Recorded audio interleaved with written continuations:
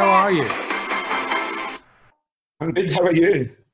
Again, the weather. I mean, it's so depressing. I can't put any more of a positive spin on it because was this going to be week 2 or week 3, week 4? Of the season? Yes.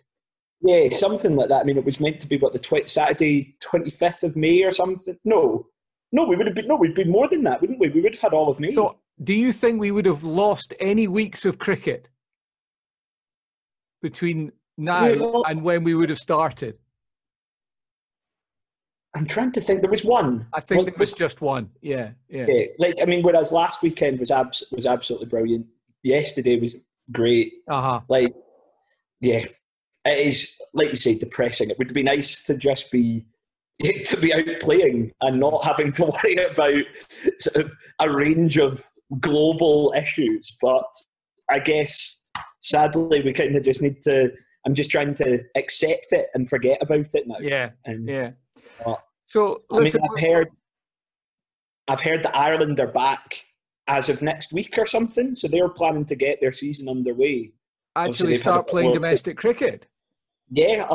Yep, they're managing to get games in. So they've obviously taken a different approach to it. That's the Republic, though. Yes. I don't know about Ireland. That's interesting. That's interesting. Yeah.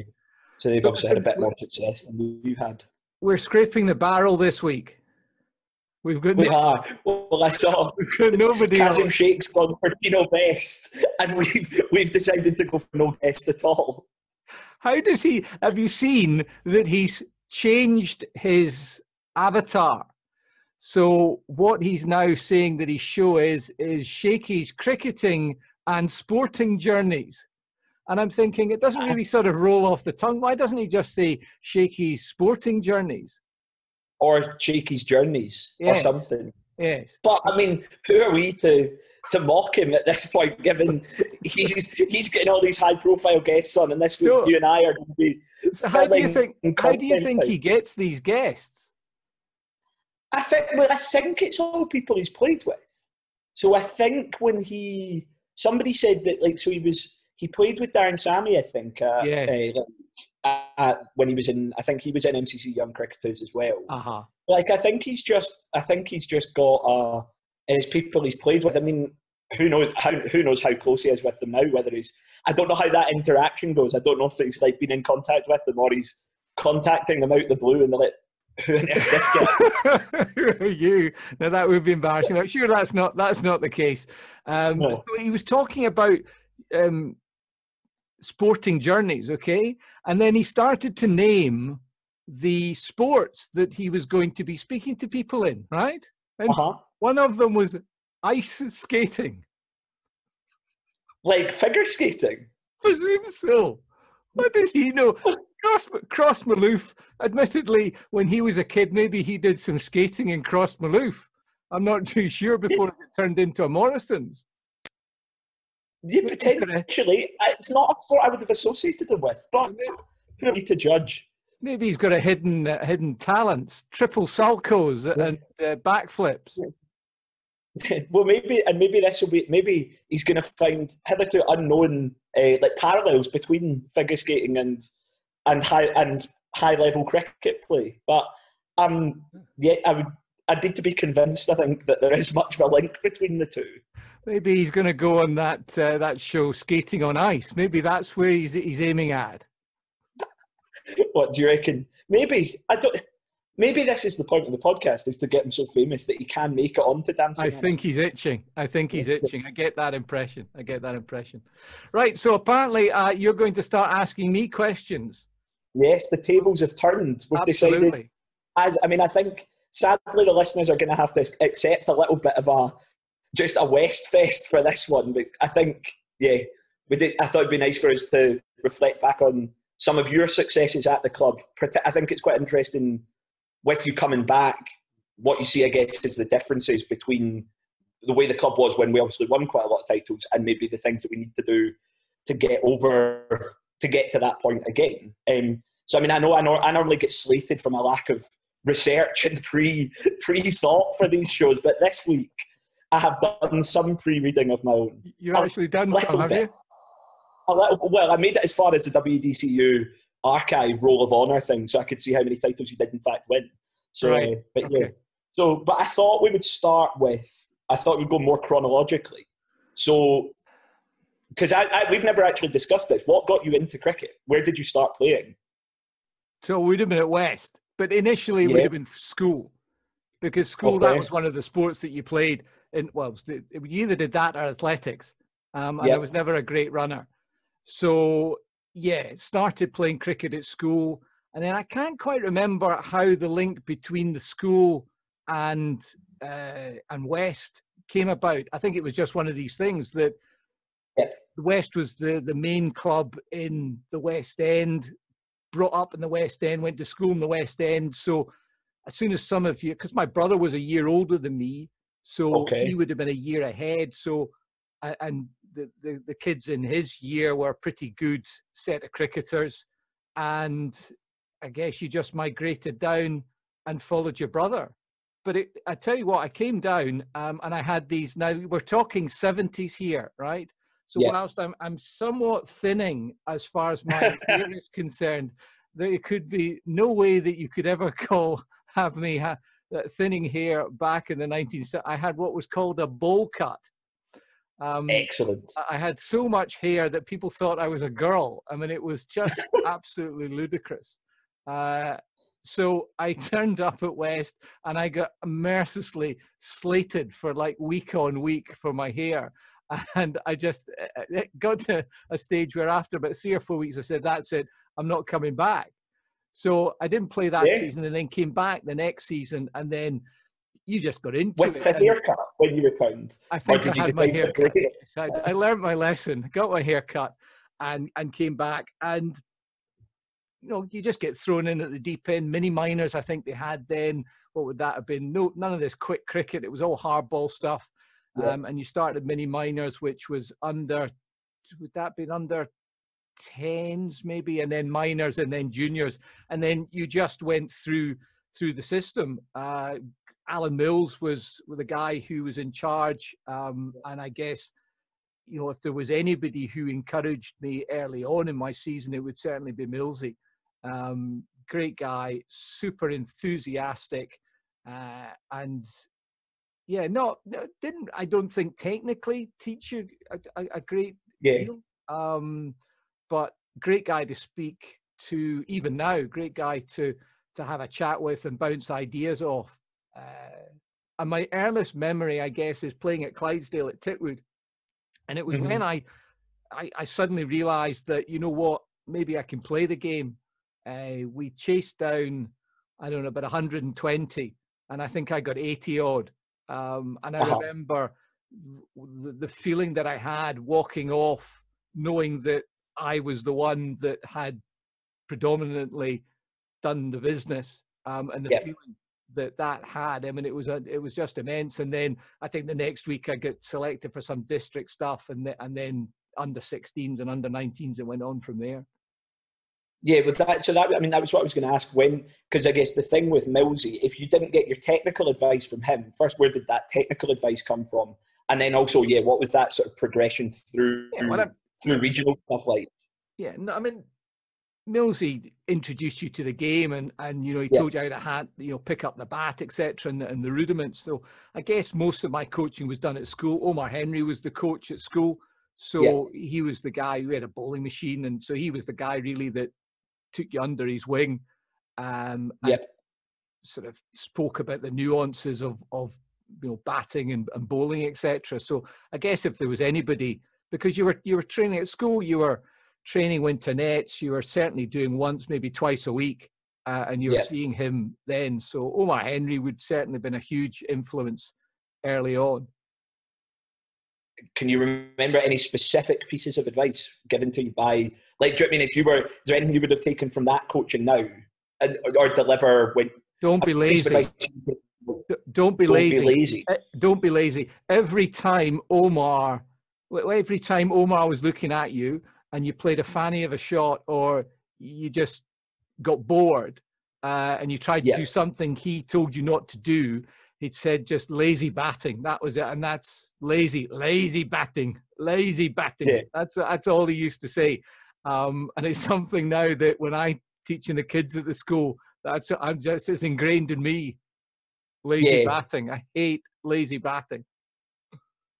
Yeah, and I think at that age as well, having somebody like that providing that sort of advice, because it's obviously an element of wanting to impress somebody with that level of pedigree. That Absolutely. Just having them then, because it's not like a big statement, is it? Lazy batting. It's not coming down and screaming and shouting at you. It's just passing comment on your kind of dedication. But it says everything about your mentality. Yeah. And Omar was one that was, he was a fantastic player, but mentally he was as strong as anything.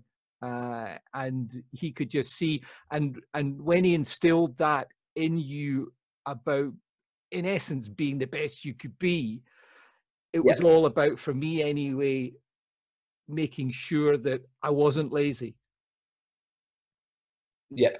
And I think come back onto that later, but I think that's also something that you definitely still carry forward. Like I noticed when you came back to the club that you carry forward even now, obviously a slightly later stage of your career in years.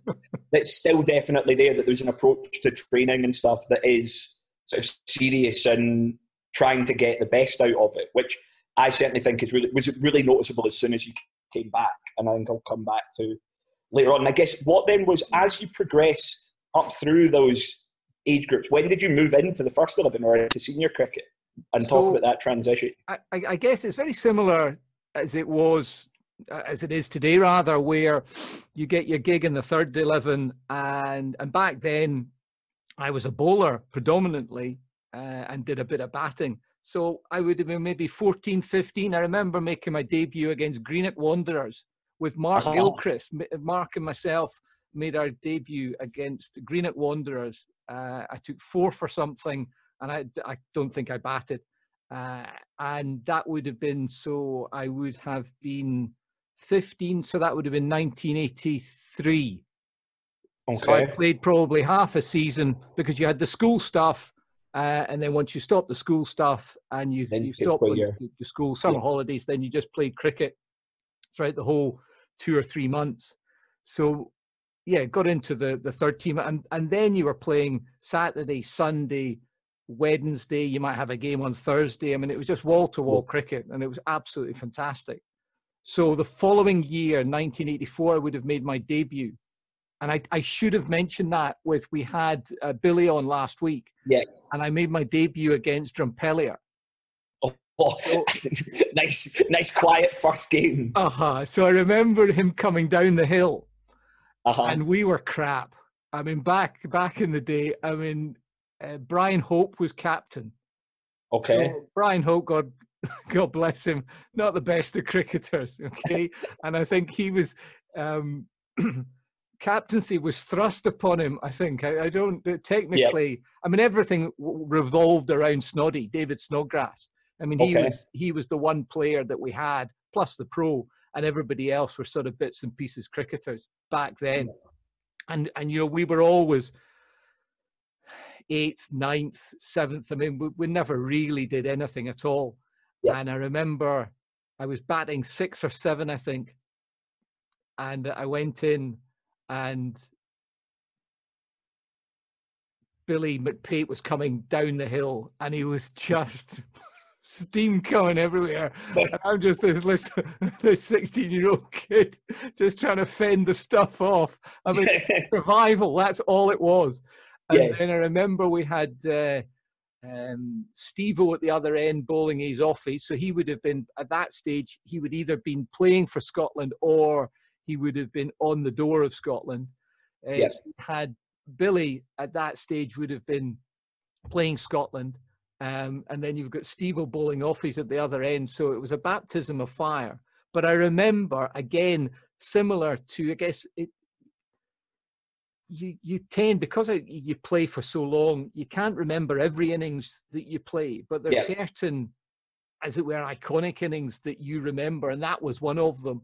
because I remember again walking off, having saved the game with Brian Hope, 16 not out. Soapy got about 20 not out. I mean, it was horrible. I mean, there would have been edges. Yeah, and so that's saving it for a draw. Yeah, just yeah. Well, back in the day, that's all we wanted to do was get a draw. And I remember the applause as you were coming off as this sort of spotty youth going out, thinking, everybody was thinking, well, that's it. You know, we're going to get rolled again. And then coming off. And again, just that feeling of I went, that was my job. And I'd gone and done it. And I did, I like that. I remember back when we with school, we went on a cricket tour. And I remember that I got picked. The third years went down on a cricket tour, and the first 11 went down on a cricket tour. And I remember getting picked as a second year. So they picked 2 or 3 second years, and there was a guy, Martin Prodger, who played at Greenock with me, got invited down to play. And this was a huge, accolade for me, because I was playing with my brother, because my brother was 8 years older, and I was playing with all his pals. And I remember we played against a team called Kings Worcester, and their pitch was directly opposite the county ground at Worcester. And I remember I was batting, back in those days I was a bowler, and I went in 7 or 8, and we were like sort of 40 for 6 or 40 for 7. And really it was just, and we had 25 overs to face. And I remember managing to get out of that, and we were 9 down in the end for about 60.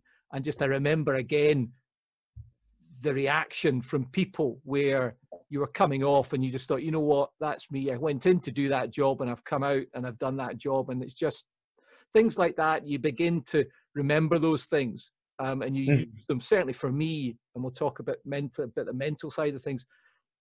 When you get into dark places, when you get into situations where you're just thinking, the easiest thing is just to roll over, but then you think about when you've not rolled over, and you think about how what you've done in order to try and succeed.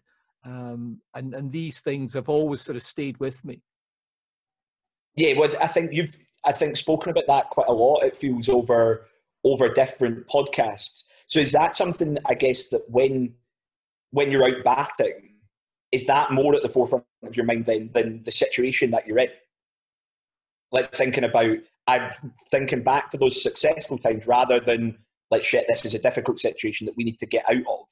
No. I'm going in there and understanding what the situation is, right, and what I need to do. So you will go in and you will say, for example, if you're going in 5 and you're 3 for zip, you're thinking, well, we've got to try and establish a platform, make sure we don't lose any wickets for the next wee while, wait until the chatter dies down, and then start to capitalize. So there's always, when I go in, there's always a plan as to what's going to be done.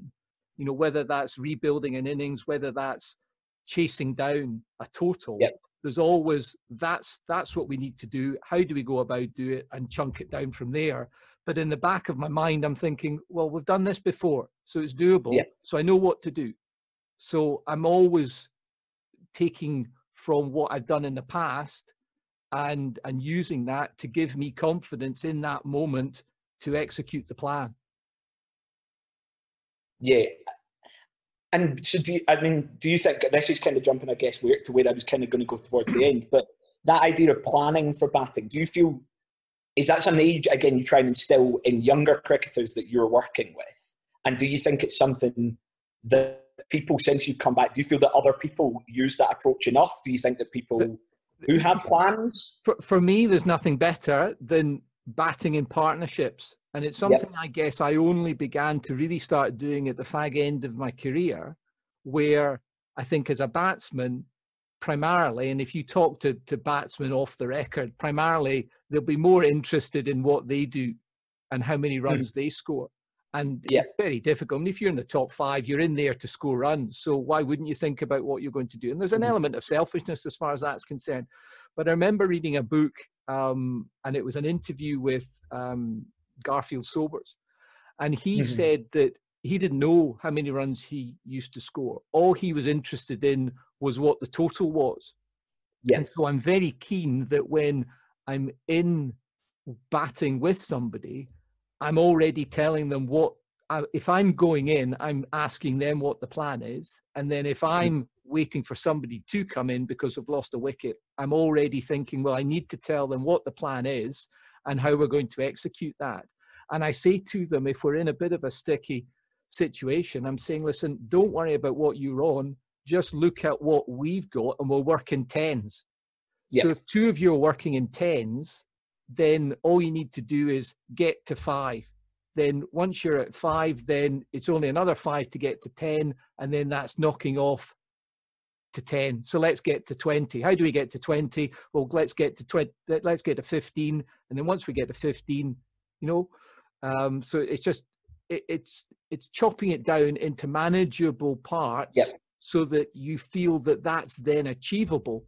Chasing 200, when you're starting the innings is hell of a difficult. But if you can just say, listen, let's get to 30. How do we get to 30? Well, we need to get to 20, to 10, etc.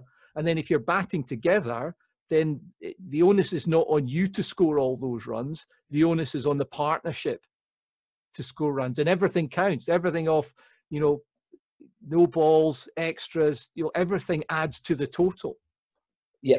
And I think absolutely I think particularly when you're the new batsman, I feel like lots of people get really bogged down in the thing of, I've gone 7 balls without scoring a run. But if the other guy has taken a 4 and a single off the start of the over, in a 50-over game, it doesn't matter if you then block out the other 4 as you're getting yourself set in, because as we've spoken about a lot, if you've got the wickets in hand at the end is the most important thing now. Yeah. If you've got enough wickets left at the end, you'll add 60 or 70 on and you'll score quickly.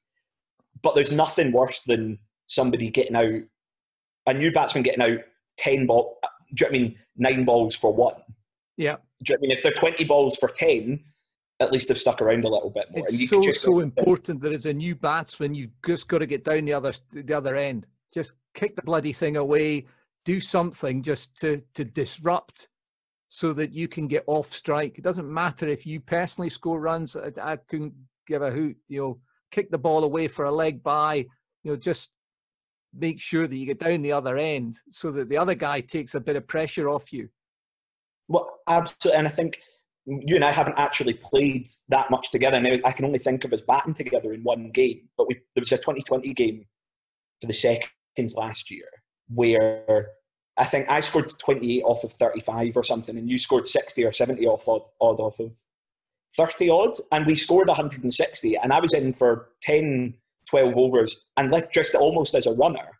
But it just doesn't matter. If you're going along at 8s, then it doesn't matter if somebody is just knocking one away and then the other person's getting 4 off the next one. Absolutely. But yeah. Ultimately, it's all about the team. Cricket is such a great game because it is this team game, but within the team game, there's an enormous personal aspect about it. Yeah. And I've said this before, that if your team wins, ultimately, that's great. It doesn't matter what you've done. But if you've contributed to that win, there's a little bit of a shine that you take off of that. Store it away and use it next time that you need it. Absolutely. And so going back to your sort of transition, I guess, into the first team, because I would normally think of it as you want to bring your talented juniors into a strong first 11 to give them a solid base to work from. So what was it like going into a team that was struggling every year? Well, you never had a job. Your job was, and it was always the thing, and I don't know whether or not, to a certain extent, it was certainly prevalent whilst I was there, that when you brought the kids in, it was 9, 10 and 11. In essence, you brought them in to give them a bit of a flavour, but they were ultimately just jersey carriers. Yeah. Very rarely did you give somebody a debut and you gave them a job to do. Yeah. The job that you got to do was to run from third man to fine leg. That's for 50 overs. Yeah. And then you might get a go. And it was very much that the only way that you could actually start progressing up the order was if you did what maybe I did in my debut. Yeah. and you're thrown in at the deep end and you actually turn something round, and people sort of look at you and think, wow, well, maybe he has got what it takes, and they'll maybe, when the next opportunity comes on a Sunday friendly, maybe they'll give you a go on a Sunday friendly. But it was a hell of a competitive environment, that league cricket, that very rarely did kids get an opportunity. Well, I mean, structurally, it was set up to make it really hard, particularly if you're a bowler, wasn't it? Because bowlers could bowl, what was Billy saying? He would bowl 27 every game. So you only needed, there was really, no you only needed restrictions. 2 bowlers, didn't you? So, well, if you had a team, and generally what tended to happen was you had a pro, and you would get a pro who would bowl 17 to 25 overs. So he would take up one end, and then every team in the Western Union would always have 1, 2, possibly 3 bowlers who'd been bowling for 15, 20 years. So actually to get a gig as a bowler, incredibly difficult. And when did that change then? When did we move to 10s or 12s or whatever it became? I'm not actually too sure. I think obviously the Scottish National League went to 5-10s. So I'm thinking, and then before that, there was the regional mix and match where we were all jockeying to see who was going to get into the various 3 divisions. Yeah. I can't remember whether or not before that it had actually changed. Yeah. I mean, I certainly remember a majority of my cricket having to face Billy McPate for 20 overs. An absolute pasting from him. Oh. So, I mean, moving on to the period where we became successful then. So I think 89. So I think I looked at it and we won 88, 89 and 90. Yeah. And 91 maybe. And I think we won 3 and 4, which unless you go back to 19, I think it happened possibly in the 70s, and then you have to go back to the sort of the really early days of the Union before when anybody had won 3 and 4. Yeah. So what changed? So West had only won the only thing that West Major had won was the 1968 Scottish Cup. Okay. Yeah. And it took us, and this is the galling thing, that it took us, 68? It took us 20 years to win the Scottish Cup. And we've not won it since. Anyway, So 1988 was the first major piece of silverware that we won. And it was, I guess, the year before that, and maybe 2 years before that, there was a huge sea change. The Bartonshire Cricket Club were struggling. I can't remember whether they folded, but Colin Mayer arrived at the club. Yeah. Colin Mayer at that stage would have been sort of mid-30s and still, could bowl. He could bowl, do something with it. So he came along, and so he was installed as skipper. So he worked with David Snodgrass. Mm-hmm. We then got Monty to join from, I think, Kelvinside Academicals, or GHK as it is now. And then we had myself, Mark Richardson, Gilco, Mark Gilchrist, Mark Richardson, who was the year below me, so that was the 3, and then a guy called Robert Bald and Aidan Docherty. Okay. So Aidan Docherty was a top level bat. Robert Bald bowled and did a bit of batting as well. And then we had Alan Williamson as well, of course. Yeah. So that's 6 guys. You add in Colin Mayer, Angus Montgomery, and David Snodgrass. That suddenly we've now got 9 proper cricketers. Yeah. Add the pro is 10. So then we're a real threat. Trevor Bayliss came over, proed for us. We ended up winning the Scottish Cup. And then that was, I think it's one of these things that winning the first is the hardest to do. But once you win, again, it's all down to that level of confidence. Yep. And that gives you, the next time that you're in a situation, you're thinking back, well, we've already done it before. What's different from this situation as against previous situations? and that confidence just breeds more confidence and breeds more confidence. Yeah, well, the first win is, you hear this all the time with sports people, that the first win is always the hardest one. And once you get past that, it becomes a little bit easier to, because before, and you've got those points to refer back to. Well, so you just know how to win. That's just yeah. it. You just then become a winner. And in any situation you're going into, no matter what the odds are stacked up against you, your mindset is, well, of course we're going to win. Well, why wouldn't we win? We won last week. Well, we'll win next week. And it was one of the interesting things. I remember Trevor Bayliss came over a year and a bit ago, and we were out for dinner. Alan Williamson was there, and we were chatting away.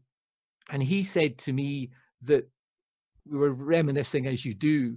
And he said that the one thing that he took away from playing at West was that winning mentality, and how he's taken that into all aspects of his life. And ultimately, he now believes that that was a huge stepping stone. And I guess the more I think about it, the more it resonated with me that you, the time that you spent and the fact that you had become winners, you can take that and use that so that you have got this. It's not, there's that thing between confidence and arrogance. Somebody's confidence is another man's arrogance. That there's that sort of just deep seated belief that given time that you will be able to sort things out and win through. So what was that like as a dressing room then? Oh, it was fantastic. It was just, and what I would say to you is that when I came back 13 years later, the dressing room that we had at that stage was just, it was just so negative. Yeah. It was when we always took a foot forward. We always went forward back in the sort of 80s and 90s, because that was just the way we played our cricket, and we knew that we were successful and we would always be successful. Whereas if you go into a dressing room, as I did 2 or 3 years ago, where there's been not a great deal of success, and the mindset is a negative mindset. And that's the most important thing to try and change. And I'm sure that when we eventually do win some silverware, then we'll be off and running. And I mean, so how do you breed that then? Is it just winning? Is it characters in the dressing room? Do your job. In what sense? Well, it's too easy going out and batting and thinking, well, somebody else will do it. Yeah. No, you do it. That's your bloody job.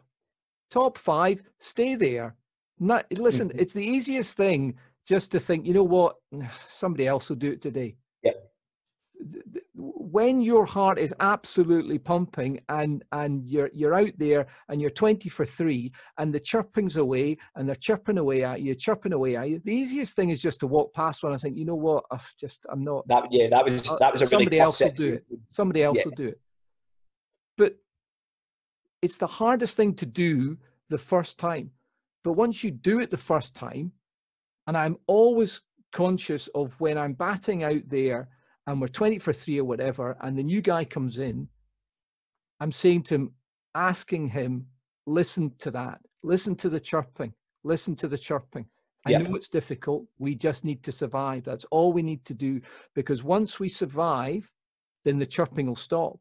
And I always make a point that if we do start moving forward, I always make a point to say to the batsman I'm batting with, do you hear that? Do you hear that? And he says, hear what? I said, exactly. This is our time. We now need to capitalize on that. But ultimately, you have got the skills. You're not in the first team. You're in the first team because you can bat and because you can bowl. What you need to have is a stronger mentality to say, well, listen, this is my day. I'm not going to get out for a cheap 40. I'm not going to bowl 4 decent balls and then just bowl a half volley because I'm going to try something. No, I'm going to stick to the plan, and I'm going to do my job. And if I do my job to the best of my abilities, then a lot of the time you'll be successful. And I personally think a lot of that comes from culture of the dressing room, of an accountability. Basically, I think if we think back to what we spoke about a lot with Riyadh, about being able to be honest with people when things haven't gone well and what they need to improve on. Now, I know quite a lot of the guys who played in that team that you were in that was really successful. Do you know what I mean? Either from having played against them as in 40 Club or just from being around the club. And I imagine that was a place where you were held accountable for your actions. Not that people would necessarily scream and shout at you, but there's people in that dressing room who, if you weren't doing your job, you would know about it and you would be told you had to do it better, I assume. Absolutely. And you knew there was an enormous amount of self-accountability, because you knew that, because when you hadn't done your job, whether it was a batsman, generally a batsman, that there would be some bat throwing and there would be effing and blinding because they knew that they hadn't done the job that they knew that they were capable of doing, but for whatever reason hadn't done that. And the fact that somebody blows off steam like that resonates throughout the whole changing room, that they're saying, Chings, the standard is that high, and he's been so disappointed that he's let his standards slip, then you immediately think, wow, right, I'll do the job now. Maybe it's my time, it's my day today. Yeah, and I think, and if people are at that stage where they're holding themselves to account, it puts the onus on other people to do that as well. Because if you're no one wants to be the odd one out in the dressing room, do they? Where you're kind of floating through you don't want to be the one who is letting the side down from going on to win a title because you're not doing your job. Chris, it works both ways, because you could be in a dressing room where you're the only guy who does that, and everybody else thinking, oh, what's he on about? He's having another blowout. Whereas if you've got a majority, then you've got a critical mass, and then everybody follows that critical mass. So it's so important to get leaders within, and I think obviously it comes from the skipper, but the skipper has to have 2 or 3 in the dressing room, probably 3, I think, maybe even 4, who are absolutely 100% behind that, because he can't rely upon one person being the vice captain. He has to have somebody in the bowling side. He has to have somebody in the batting and also in the fielding side of things. Yeah. So again, this is kind of jumping slightly on, but I think, so thinking about when you come back to the club, you obviously played, we sort of flitted between first and second team cricket a fair bit last year and the year before. But I mean, I'm not involved, I wasn't involved in selection last year. But I imagine that winning mentality is a lot of why people were keen to have you in the dressing room and in the first team, because not in your older age, you're not the most agile of men. Easy tiger. I tell you what, I'm probably as fit. I might not be as agile. I listen. I doff my cap to you on that. But I tell you what, I'm probably one of the fittest guys there. Yeah, absolutely. But I don't know. I guess, what do you feel that you bring to that dressing room? Ultimately, I'm not in that dressing room. I'm in that dressing room to perform. I mean, that's the first thing. Yeah. Because ultimately, if you don't perform, and that. Listen, I'm 52. I'm at the fag end of my career. I appreciate that there will be kids out there who have got a longer future than I have. Yeah. And so therefore, I need to perform. And if I don't perform, then I'm going to get dropped. And it is galling. And you have to, being dropped is not a nice thing. You know, the standard of cricket and the standards I've given myself, I very rarely have I been dropped. Yeah. So for Ian Young to tell you, listen, you've missed out, it was just horrendous. Even at my age, I just thought. And then getting dropped from the seconds. I got dropped from the seconds last year. Rob, I think he texted me or he phoned me and he said, listen, you just, and listen, So I think I was averaging 3 or something. It was just horrendous. I could not hit the ball. So because I was doing the cricket at the school, coaching the school, I wasn't available for selection for the first team. So I used to rock up in the second team, and I would always arrive sort of half an hour late. And at the start of the season, whenever I arrived, we were always 5 down for like 20 or something. I mean, for the first 3 games that I played last season, I think we were 4 down, 5 down, and 6 down. I mean, it was just ridiculous. Anyway, so, and of course, I didn't help the matters by being the next guy in and not making very many runs. So I remember the call from Rob who said, listen, we're gonna have to drop you. And I think I spoke to you, and because I asked who we were going to be playing and which park we were going to be playing on and which artificial surface, and I thought, gee whiz, right, anyway, suck it up, just get out there, score some runs, and see what you can do. And I can't remember, I think the game was off or something. Anyway, I got picked the next week for a Rowan Cup or a West League Cup game against Clydesdale. And I batted with Fernie. And we were 3 down for, I don't know, 30, chasing about 140. And I batted with Fernie. And I went in and said, Fernie, we can do this. And Clydesdale, great wicket, glass top. Anyway, we ended up winning the game. I got 30 odd. Fernie got 50 odd. We walked off, stuck it up Clydesdale. No better feeling. And I thought, well, that's it. It just, for me, it just needed to take 1 innings. And then I think that week, I think I got picked for the first team. I thought, wow, here you go. Hey, I got drawn to the 3s, and then the next week I'm playing in the first. I do remember there was a very weird period of like people bouncing around teams. I never knew who was going to be coming with me in these weird third 11 trips last year. But I mean, I think even at your age, I guess what I was getting at is even at your age, it would be easier to just go, well, I'm like you say, you're coming towards the end of the career. It doesn't really matter if you get dropped. I think still having that, like taking it as, I guess, as a slight and that desire to be playing is in and of itself indicative of your mentality. So the reason why I came back, okay, so I stopped playing in 2004 because we had 2 girls. And there was no way I was going to keep a marriage going on the back of going out and playing cricket on a Saturday and a Sunday, and my kids wouldn't see me. And I thought, well, that's I'm not doing that. So for 12, 13 years, I became a hockey dad and just didn't do anything other than, well, I say I didn't do anything, started marathon running, triathlons, etc. But then the girls turned 16 and 14. I thought, well, they're going out and doing their own thing on a Saturday. I think, well, I'll just go back.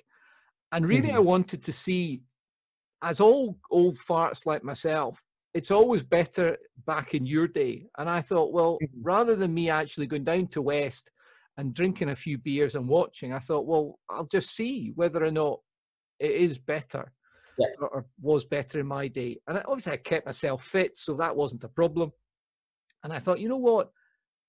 I'll make a goal of trying to get back into the first team. And that was my main aim. That was my main aim, first season back. If I can just go and play in the first team for as many games as possible and take it from there. And I managed to achieve that. And then the second season, I thought, well, not just get into the team, I want to actually try and contribute is what I wanted to do. And, in some small shape, hopefully I've done that, whether that's contributing on the field with performances or, speaking to guys and trying to improve their mentality, because I think we've got a super team. I mean, there's no doubt about that. The talent is there, but we just need to be mentally stronger and be prepared to say, you know what, I'm going to do it today. We need more guys to stand up and say, you know what, I'm going to do it today. Yeah, I mean, I think not obviously being in that dressing room, but being around the club generally, I think that is that is absolutely that's a train that runs, like, sort of thread that runs through the entirety of the club. Because to finish, for example, finish second in 3 leagues last year suggests that there's talent playing in each level of the Saturday sides. But to finish second in 3 teams but not win any of them suggests that there's an issue with getting over the line that runs through the club generally. And it's really hard to put your finger on exactly what that is. And I guess you maybe need a bit of luck. And as all things in life, if you get a bit of luck, grab that, and hopefully that luck will be the turning point. Yeah. And so what do you see coming back? What is the difference? How do you see the difference in standard? We spoke a little bit with this with Billy as an umpire, but from your perspective as a player, what is the standard like coming back? There is a different mentality, and this comes from T20 cricket, is that there is far more aggression in the batting. Yep. So back in the day, if we were batting and we're 3 for 20, then we would just try and grind out the next 5 overs and then take it from there, and then keep wickets in the hutch, and then just have a blast for the last 10. Now teams are just coming in and it doesn't matter. And I remember seeing a video, I think it was Uddingston, and they were 3 for very little. And the guy came in 5 and then just started to tee off from ball 1. I'm thinking, what? Yeah. And, sometimes that'll work and sometimes it doesn't. But there is definitely more aggression, which is meaning then that there are more scores of over 200. So that's been something. I'm not convinced that in the Western Union, the bowling's up to much. I do honestly believe that. And I think that's down to the fact that when I was playing back in the Western Union first time round, you had a very, very strong Western district. And Billy touched on this, that there was a huge amount of players from that Western district team that would play in the district competition that would be representing Scotland. And so it meant that, and because you were having to face bowlers who could bowl more than 10 overs, and you may only face maximum 4 bowlers on a Saturday who would all bowl between 12 and 17 overs each. Yeah. That the standard of the bowling was a lot higher. And I guess the argument to say you're bowling 5-10s is that, well, it's going to give everybody a shot, and so therefore more bowlers are going to have an opportunity and then have that opportunity to improve. But there's a great deal of mediocrity, I have to say. Once you start getting into bowlers 3, 4, and 5, there are some exceptions, obviously, as far as teams are concerned. But generally, bowlers 4 and 5, you're just thinking, because that was always the way when you played Scottish Cup, you were always trying to target the 5th bowler. Because when teams came into the Scottish Cup, before you had the 5-10s mentality in the league, teams were always scraping about for a 5th bowler. Sometimes you ended up having to share 5 and 6. So, I just think that there's a level of mediocrity, and I think that's down to the fact that the standard, it just doesn't seem to be as many Scottish players who are in or around the Scottish setup playing in the West. They seem all to be, or a great majority are playing through in the East. Playing the East League and I don't know how you end up changing that. No, I mean, it's really, really hard to know, isn't it? Because I think in part it's infrastructure. I think that the East League now is a lot better at bringing talent through, so you're more likely to see that come through. I think there is a little bit of there's more Edinburgh private schools, which does have a big impact on it. More people playing, but I also do wonder whether there's a conditions element to it as well. I don't think the conditions in the West are hugely conducive to producing good bowlers, because it's pretty wet.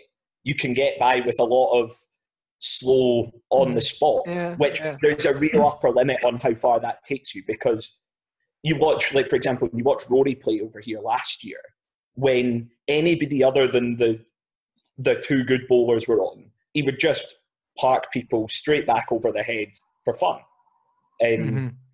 So, and I think there is a bit of an upper limit on that. But yeah, I mean, do you think what's the difference, I guess, in preparation and quality that way? Because you've spoken a lot about how the mentality, certainly in your dressing room, was better back in when you used to win titles in the 80s and the early 90s. But it feels to me certainly the game is more professional than when I started doing the score box at the age of 12. Maybe that was because I was 12 years old and wasn't concentrating on what you were doing. Yeah, I would agree with that. I think that there's more. Every team's got a coach. There's more sort of drills, but in essence, you're doing exactly the same thing. You know, I'm still doing the same stretches as I was doing 30 years ago. You're still doing, in essence, the same fielding drills before the game. What you generally don't have, and what you used to have, was there was a lot of sort of people doing throwdowns at the start. Yeah, it doesn't tend. A lot of the batsmen don't do any throwdowns. Doesn't seem obviously to be having that great an impact, given the fact that the amount of runs that are scored. Yeah, but there's not that big a difference. I think one of the differences, I think, is that there is more thought as to plans put in place, and there's more talk technically of what you're actually trying to do. Now, maybe that's because we're a team where we actually need to be told that, whereas maybe back in the day we didn't need to be told that, because we knew what we had to do, and there was no point in somebody saying it, because it was very similar week in, week out. Yeah, and I mean, then there's stuff like that actually is almost impossible. There's no way of quantifying that, is there? Do you know what I mean? We could go into a retrospective with all of your squad, but the big change, umpires, too much authority. Okay, expand. Well, numerous games last year, just let the bloody captains decide to play. Oh, was it? So is this was the game? There's a slight damp patch here. There's a slight damp patch there. You've got flipping gloves. You've got a box. You've got a hit. Just get on with it. Now, listen, that's probably from a health and safety perspective. But I remember we played a Scottish Cup game. Strathmore, Corey Richards was in the side, probably one of the best sides that we had. And that was a side that won the Scottish National League first time round. And we must have had maybe 7-8 internationals in the team. Anyway, we played it to Strathmore. It was pissing down with rain. And there was this enormous damp patch on a length. And everybody, as all batsmen are, what's that going to do? Is it going to do anything? You know, is it going to rear my, etc., etc. And just both skippers said, well, listen, we need to play. Let's just get going. Umpires, no say, and that was it. And the thing played absolutely fine. Yeah. You know, we've got spikes, right? I have yet to come across a situation where somebody has broken their leg, you know, pulled a hamstring. I mean, it doesn't happen, because you see that there's a wet patch. Where out the shoe moves from being a cricket podcast to a deregulation podcast. But it's madness. We're all sensible. We've all got brains.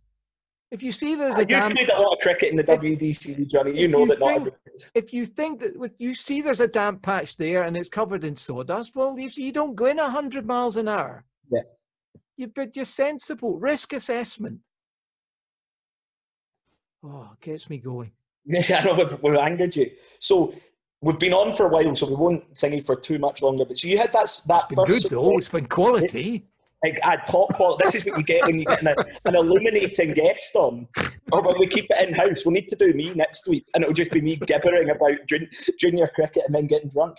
So you had that successful team at the start of late 80s, early 90s. Yeah. And then a bit of a gap, and then... Well, I left.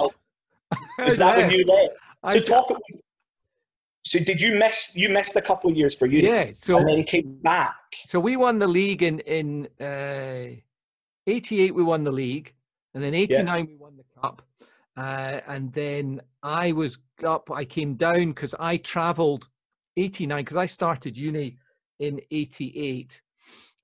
So travelled down for 2 years, and then it was Colin Mitchell, I think, at Clydesdale. He was at Aberdeen. And I played rep cricket with Roddy Smith, so I knew him pretty well. And obviously I was up in Aberdeen, and they tapped me up and said, listen, come and open the batting up at Aberdeen. So I stayed up there, I think, for 2 years, 1990 and 1991. And of course, those were we had a great side up in Aberdeen, but we were similar to West in that nobody knew how to win, and there wasn't that sort of gritty mentality that you need in order to win things. And don't get me wrong, when I opened the Herald as you used to on a Monday, and seeing all my pals, doing well and the club doing well, regret, I don't know whether there was some regret.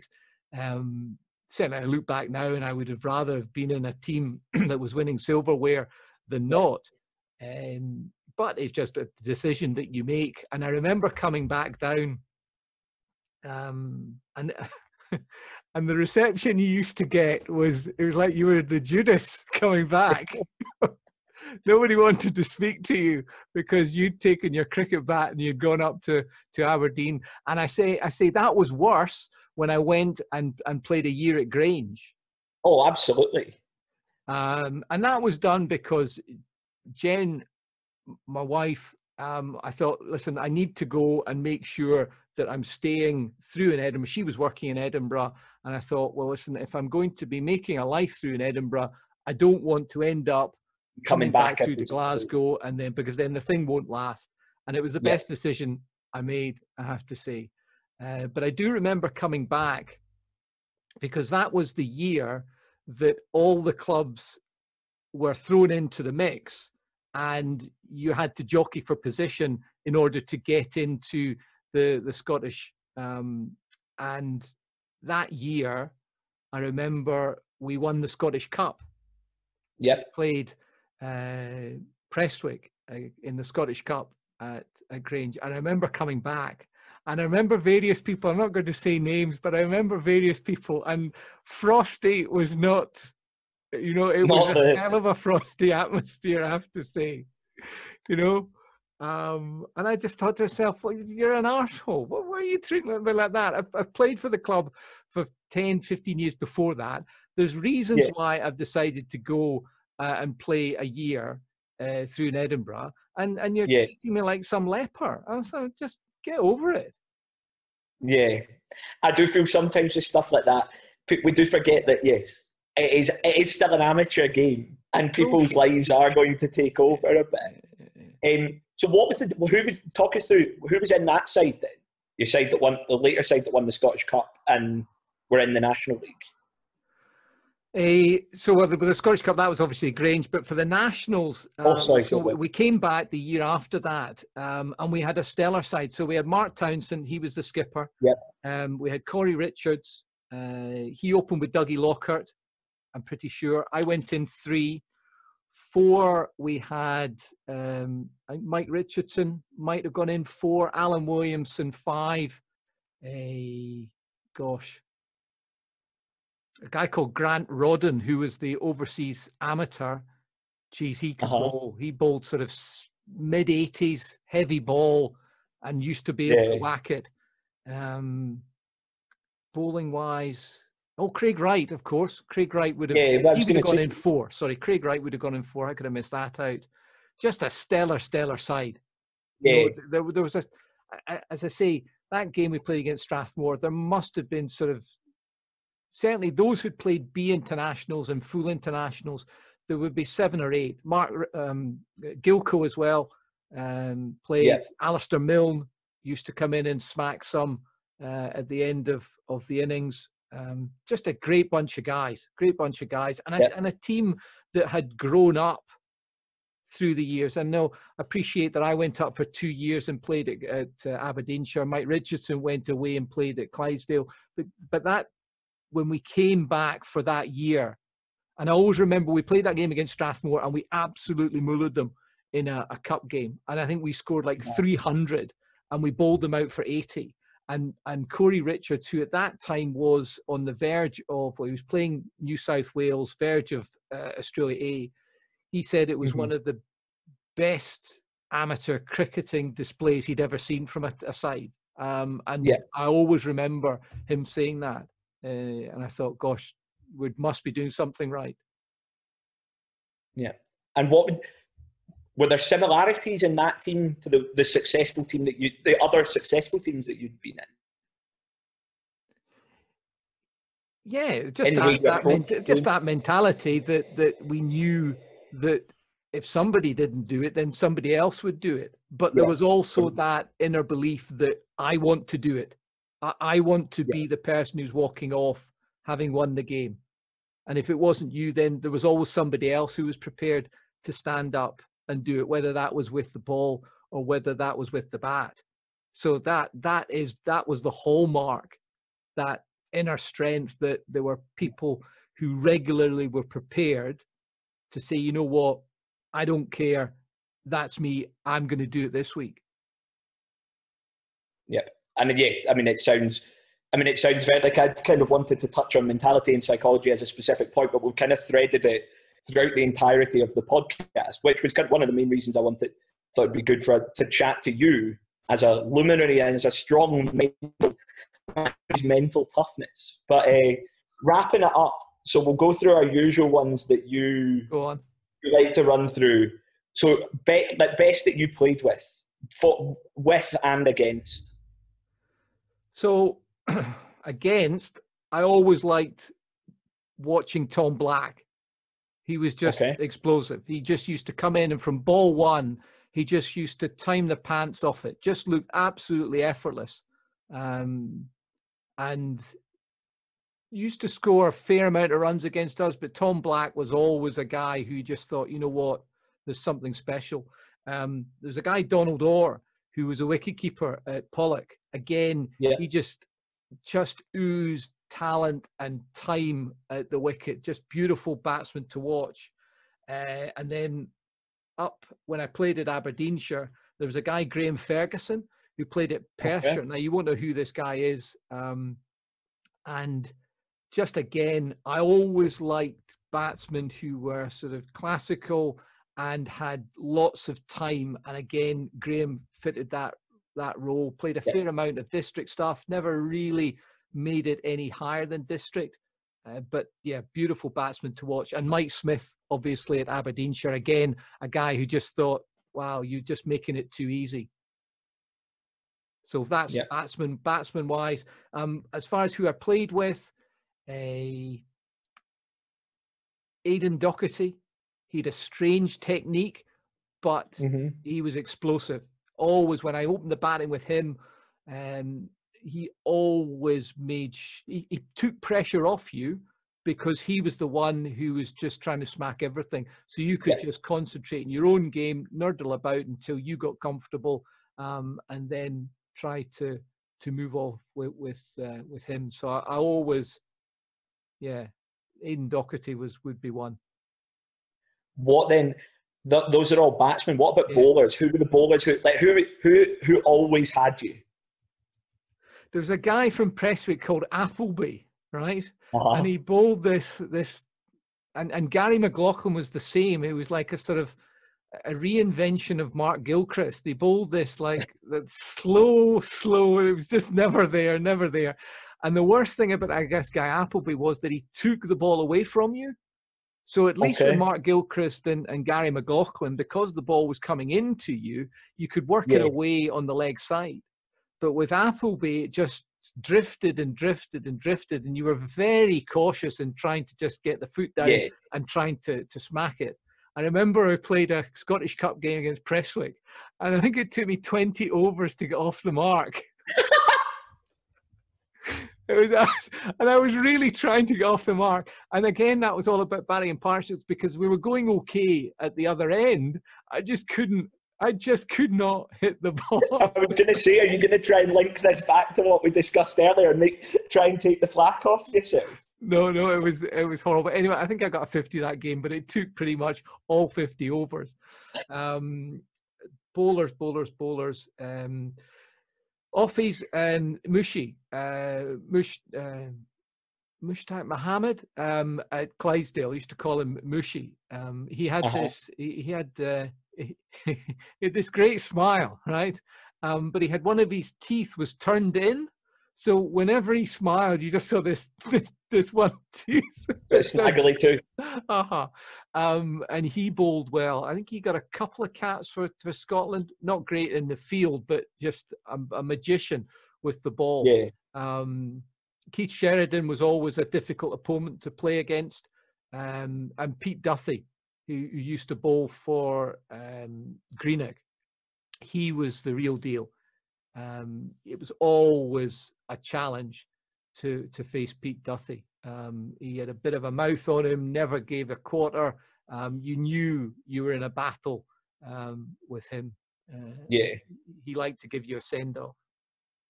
I mean, I was going to ask... doesn't? No, exactly. Who doesn't? I think that needs to be brought back into the game more. But I was going to ask best ground, but you've kind of had it pretty good on that front, given you've had West, Grange, and then would have been in Mannifield up in Aberdeen. Yeah, Mannifield. Yeah, so you've had it pretty good on the ground fronts. Any other particular favourites? I do like Clydesdale, mainly because the surface is always good, and I always generally did pretty well there. Yeah. Ball came on. Strathmore I also liked as well. That was a good batting pitch. I guess you always like the pitches that you scored runs on regularly. So Strathmore I liked. That must be why I hate playing everywhere, Johnny. But, you know, having been brought up in West, and that will always be the home. I like West because it's enclosed. And I was so disappointed that we took away the barriers, and I can understand why we ended up doing that. And we had the dog track round the side, and I just felt that it's now a little bit more open. And it's a shame, but you know, I understand why that happened. No, I absolutely. See, growing up, I absolutely loved the picket the fence, and then the stuff around the outside. I think like that sort of thing you get as a child, like because I did the score box from like 12 or 13. There was some quite romanticised about coming in and out through the gate. Do you know what I mean? Like I was always thing as well. Yes, and they used to slam the gate or. Yeah.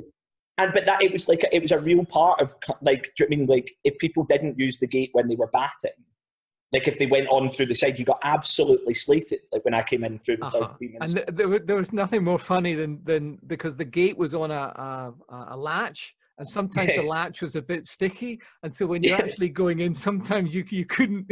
It was quite difficult to get in. So that always brought a laugh. And then there was always every season there was always somebody who would not smash their head, but go in feet first and end up coming second best against the picket fence. Yeah. Which there were some fairly dangerous parts of that fencing by the end. So like big bits of metal. Absolutely. But no. Well, this has been hugely self-indulgent of us to just talk about ourselves as and to talk about you. But I've certainly really enjoyed it. I think it ties up a lot of stuff about mentality and stuff that we kind of talk about with a lot of people. And probably people a bit of an idea of where you're coming from, but we can go back to talking to outside guests going forward.